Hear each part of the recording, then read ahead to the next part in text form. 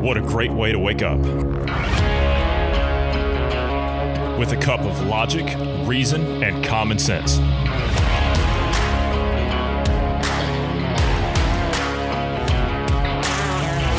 Welcome to the Independence Morning View.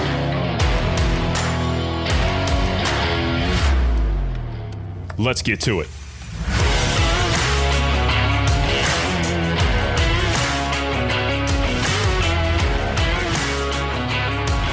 Good morning to you wherever you are in the world. I'm Johnny Anderson. I'm joined this morning by Bruce Adams. Good morning, Bruce. How are you this morning? Good morning. Healthy alive, doing well. Looking forward to just kind of a chill day and a chill day. Yeah, not getting worked up on anything political or who am I kidding? We know we're going to get that in the afternoon. Yeah, I have got so much audio to play this afternoon that it'll make your head spin. I don't think you've heard any of it, but and I've been holding it because I've been putting it together slowly over the last week. And it's testimony that is happening right now in the contested states in the U.S. This is not being played on any mainstream news network at all. If you're the average American out there, you don't have any idea that any of this stuff's going on, let alone if you're an international person, you don't know any of this stuff's going on either. I also want to talk a little bit about the relationship between the U.S. and Germany, and there's a reason behind that. But I'll probably save that to the end. There's a lot of election. How do I put it? There's a lot of concerns and mystery surrounding this election, and things. And all I'm saying is that there are things that are happening in the U.S. and there are things that are happening in Germany that seem to be closely related. And we're just going to cover what some of those things are. That's all we're going to do. And it's up to you to make up your mind. But I think there's more going on here than what meets the eye. But anyway, we'll talk about that later today. This morning, we like to talk about space here on the morning show. I mean, I kind of enjoy it. I think that it's quite fascinating because I personally believe that that's where our future is. I think that we need to figure out how to get off this rock and quit dealing with all these scumbag elites that are trying to put their boot down on the face of humanity. So we're trying to go to the stars. You need to get the hell out of the way. And that's all there is to it. We're asking nicely. I'm saying that with a smile on my face. And I'm sure, Bruce, you can tell that it's being that it's very sarcastic. Yes. Okay. So let me see. Hayabusa 2. Okay. What is that? No, it's not some crotch rocket that Kawasaki or Suzuki made. No, it's not what it is. It's not some motorcycle. It is it could be, yeah, I suppose, yeah, it could be. It's not a Yamaha or anything like that, but good bikes, by the way. Japan's Hayabusa 2 mission delivered samples taken from a primitive asteroid to Earth on Saturday. This came back yesterday, or a couple of days ago, which could provide potential insights into the origin of life on Earth and evolution of the solar system. So what have they actually done here? So they had a thing like we just did. They sent a probe out. It landed on the thing. It gathered a sample, like it drilled down or something, and then shot back up and came back. Yeah, it was, let's see, it spent more than a year investigating an asteroid called Ryugu, I believe is the pronunciation. And it took samples of this asteroid and brought it back. And it did safely land. They said that the capsule came back in good condition. It is, they believe the samples were not tainted or anything. And then, everything went as planned, basically. At the time of reporting, moon samples believed to be the youngest so far were in lunar orbit aboard a Chinese Chang'e 5 spacecraft. Are they done already? The Chinese, are they done on the moon already? I know they had the rover they sent up on the dark side, and then past that, I don't know what else they're planning to do. The recovery operations follow the end of the main mission of Hayabusa 2. The journey took 6 years, and it traveled more than 5 billion kilometers. It's quite a distance. It's not exactly across the street. The capsule will first be assessed at a quick look facility before transport to Japan, where the capsule will eventually be opened. Samples will then undergo laboratory analysis in first vacuum and then in nitrogen conditions. God help us if they bring back something, right? Like an egg or something that opens up, or a plague or something. Plague, yeah. Yeah. Did you see the photographs that they took of Ryugu? I did not. This is from a rover. They are basically, I'll put it in impromptu. It's further down in the article, almost at the bottom.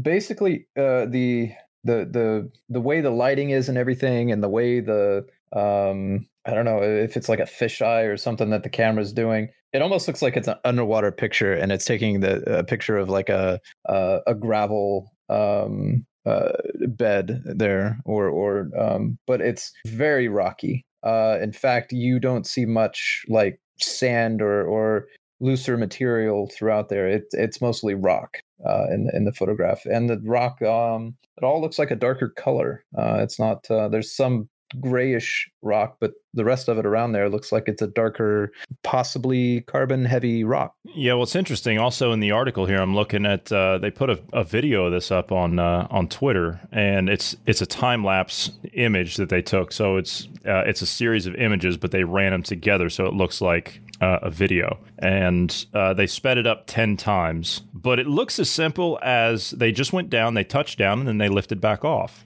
Was that simple? It wasn't something that stayed down and gathered samples or something like that and then went back up. It literally just went down, it touched, and then up it went. More than likely, it's probably something similar to the one that we did, to where it went down, took photographs, and did whatever, and then grabbed material and then launched off. It's probably something akin to that. I know the one that we did, they used nitrogen. They used nitrogen gas to pick up the material, like stir it up so that the little arm was able to capture it inside their trapping mechanism. But in releasing the gas, it actually pushed the satellite away from the asteroid. It counteracted what little gravity's there. So I'm assuming this is something similar. In this case, it's touch and go, if you will. I'm wondering if they did send a rover down or something, though, on the asteroid and possibly left. I'm not really sure, because the photograph, it says in the caption there, it's a rover deployed by Hayabusa 2. So I'm wondering if they left a rover behind on the asteroid, which would be an interesting idea. You could see the lifespan of an asteroid and get data back. Huh, fantastic. Okay, so SpaceX resupplied the ISS. So apparently what they couldn't take on the crewed mission that they have up there now, they launched another one, which makes me wonder how many of those capsules they actually have. I would imagine they've got 5 or 6 of them. Quite a few, I imagine. Interesting cargo they sent up there, though.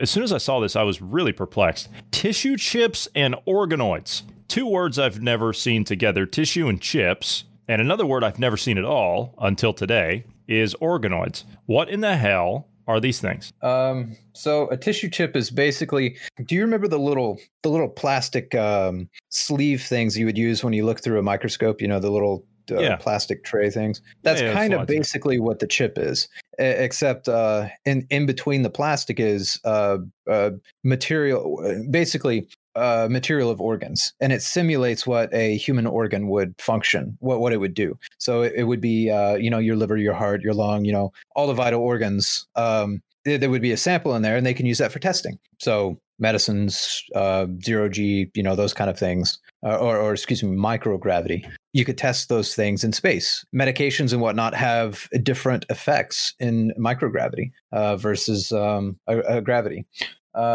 Now, the organoids, that is also a miniaturized, simplified version of an organ. It says it's produced in vitro in 3 dimensions that shows realistic micro anatomy. So it's basically a miniaturized, basically a group of cells of that organ. So, and more of a 3D state, whereas the chip is more of it's still 3D, but it's more of like a 2D, it's more flat than this. So interesting. It says here that they initially launched. Yeah, I watched the launch yesterday, and I didn't know what was on it. They just said that it was a resupply for ISS, and this is not the first time they've done that. I mean, that was actually one of Musk's first things for SpaceX, was to go through the automated resupply of the space station itself, and it was successful. And so now it's just, it's routine as anything else. So the upgraded Dragon cargo capsule that will launch atop a veteran SpaceX Falcon 9 rocket is filled with 6,400 pounds of supplies and science investigations. Research gear will support a variety of experiments in the life sciences, regenerative medicine, and many other fields. Regenerative medicine. Interesting. Isn't that kind of what we read about with the one of the 8 predictions at the World Economic Forum? They They say goodbye hospitals, hello home hospitals. Yeah, regenerative It stuff. could be CRISPR tech. I know CRISPR tech could theoretically be used for regeneration. You could use that to correct the well, basically you get, if you will, air pockets in your DNA. Basically, it's not really air pockets, but for explaining simply, and those little pockets, those little basically corrupt data is what causes aging, wrinkling, the organ failures, those kind of things. It causes things to not work and not work to its fullest. Not so. Basically, you could use a CRISPR to clean that up, or get rid of those little pockets, or simply flip the switch back on that stops aging, which shuts off in about 25 or so. So maybe, I don't know, maybe that's something they're testing. That'd be pretty cool. Be able to switch aging off, and then people that are older, they would slowly regenerate back to the age of 25 or so physically, and be interesting. It is interesting. They say that, of course, they're going to look at treatments for autism and Alzheimer's disease. It says here that space travel mimics the effects of aging we see on Earth, right? Which is what you just said. Only in a much shorter time span, making it easier to examine the processes that are taking place. It's hard to study the human brain in space. Gee, I wonder why. Which is why these types of experiments are so beneficial. That's said by Bill McLam, who's the chief scientist at the Kentucky-based Space Tango. Investigation will take stem cells, convert them into brain cells that will form three-dimensional structures called brain organoids, stored in a special container called a well. These types of mini organs are able to mimic both cellular variety and function of the developing human brain. Fascinating stuff. So, well, let's hope that it's beneficial research, right? Let's hope that it's stuff that can actually help us progress in a certain way. Agreed. All right. That's enough about SpaceX. There's also some other stuff they do, which I think is fantastic. They also they're going to examine heart cells up there as well, so they'll be able to learn a little bit more about the cardiac system. And, of course, immune responses in space. That's going to be big going forward, especially long trips to, say, Mars colony, for example, or the moon.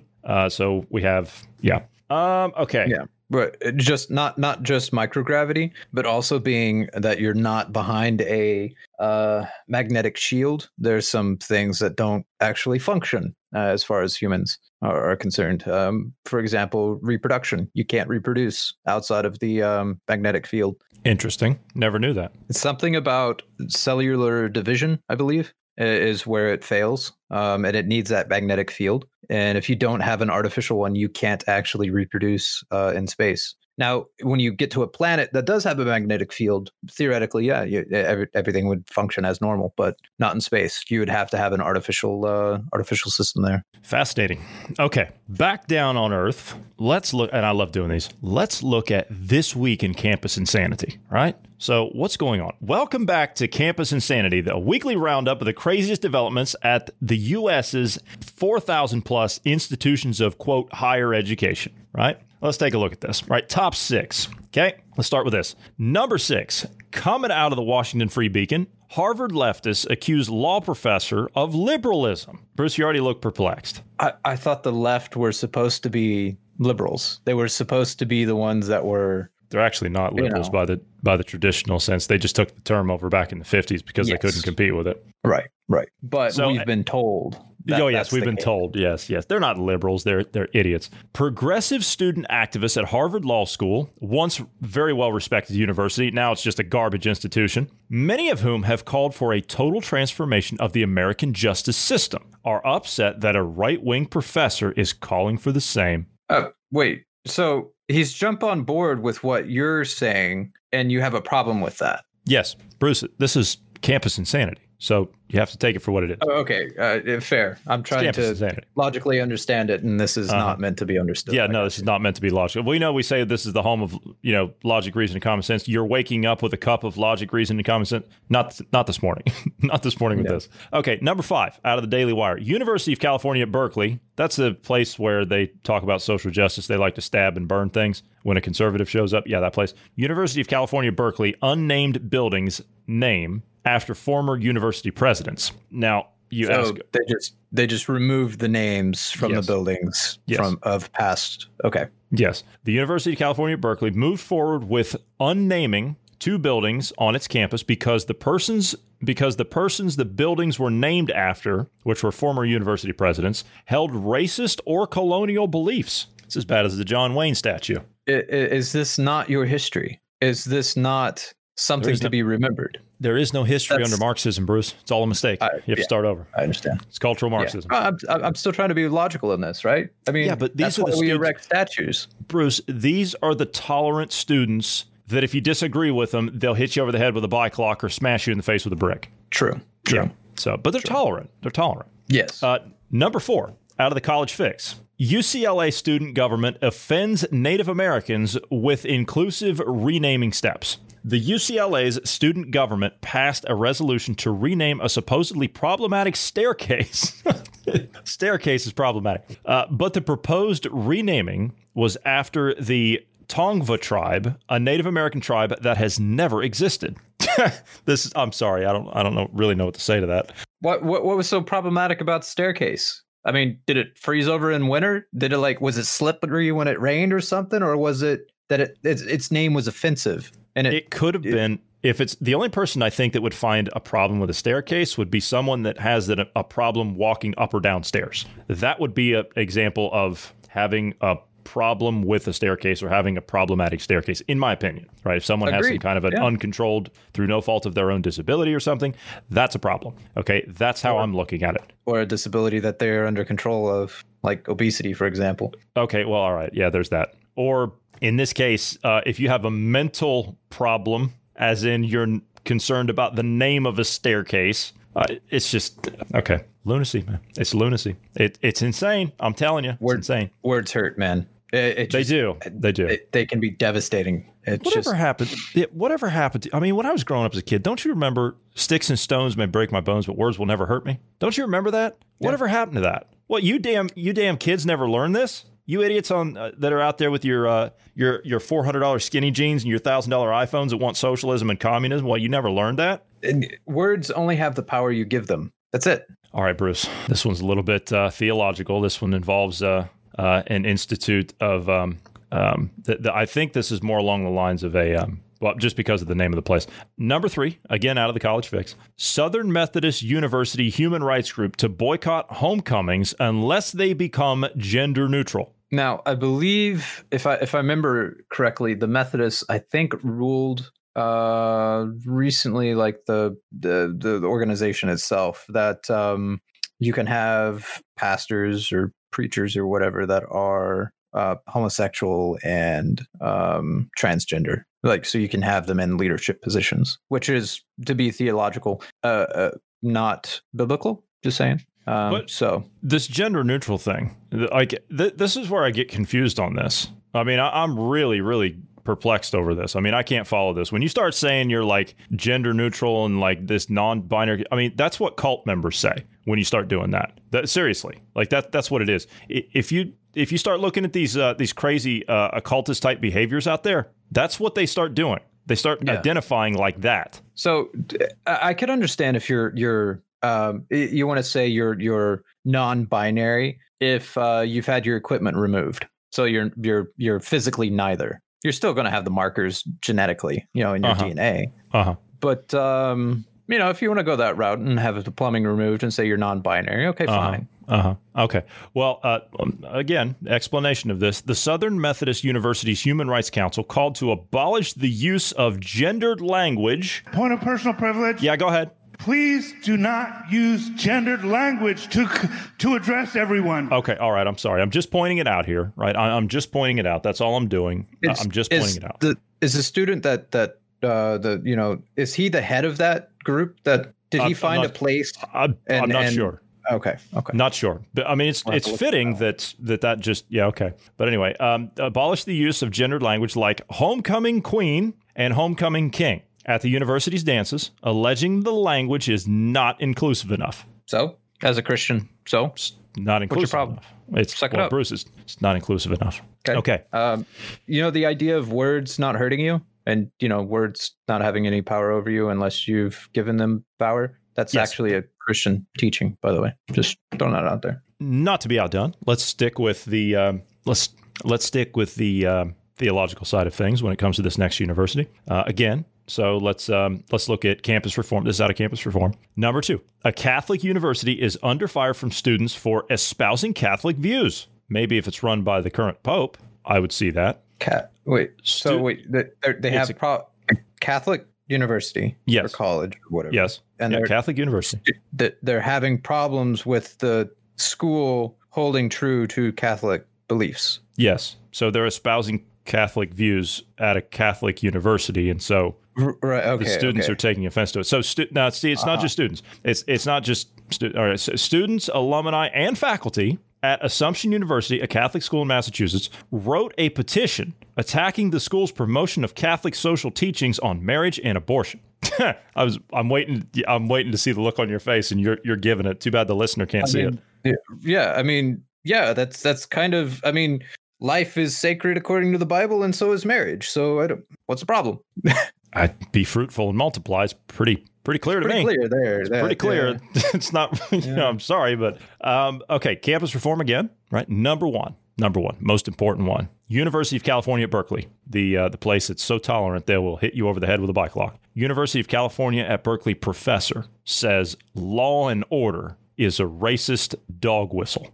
Ian Haney Lopez, a University of California Berkeley law professor. He's a law professor. You hear this? Law professor. Creates a series of videos that explains why terms like law and order are racist dog whistles. You want to understand why we're in the current predicament that we're in is because we allowed garbage like this to infiltrate our education and systems of higher learning. It's because of these people right here, like this. This is why we're in this mess. We went to sleep. We allowed trash like this to get into our institutions and to corrupt them and to poison the minds of young students and young learners. Yeah, I don't know.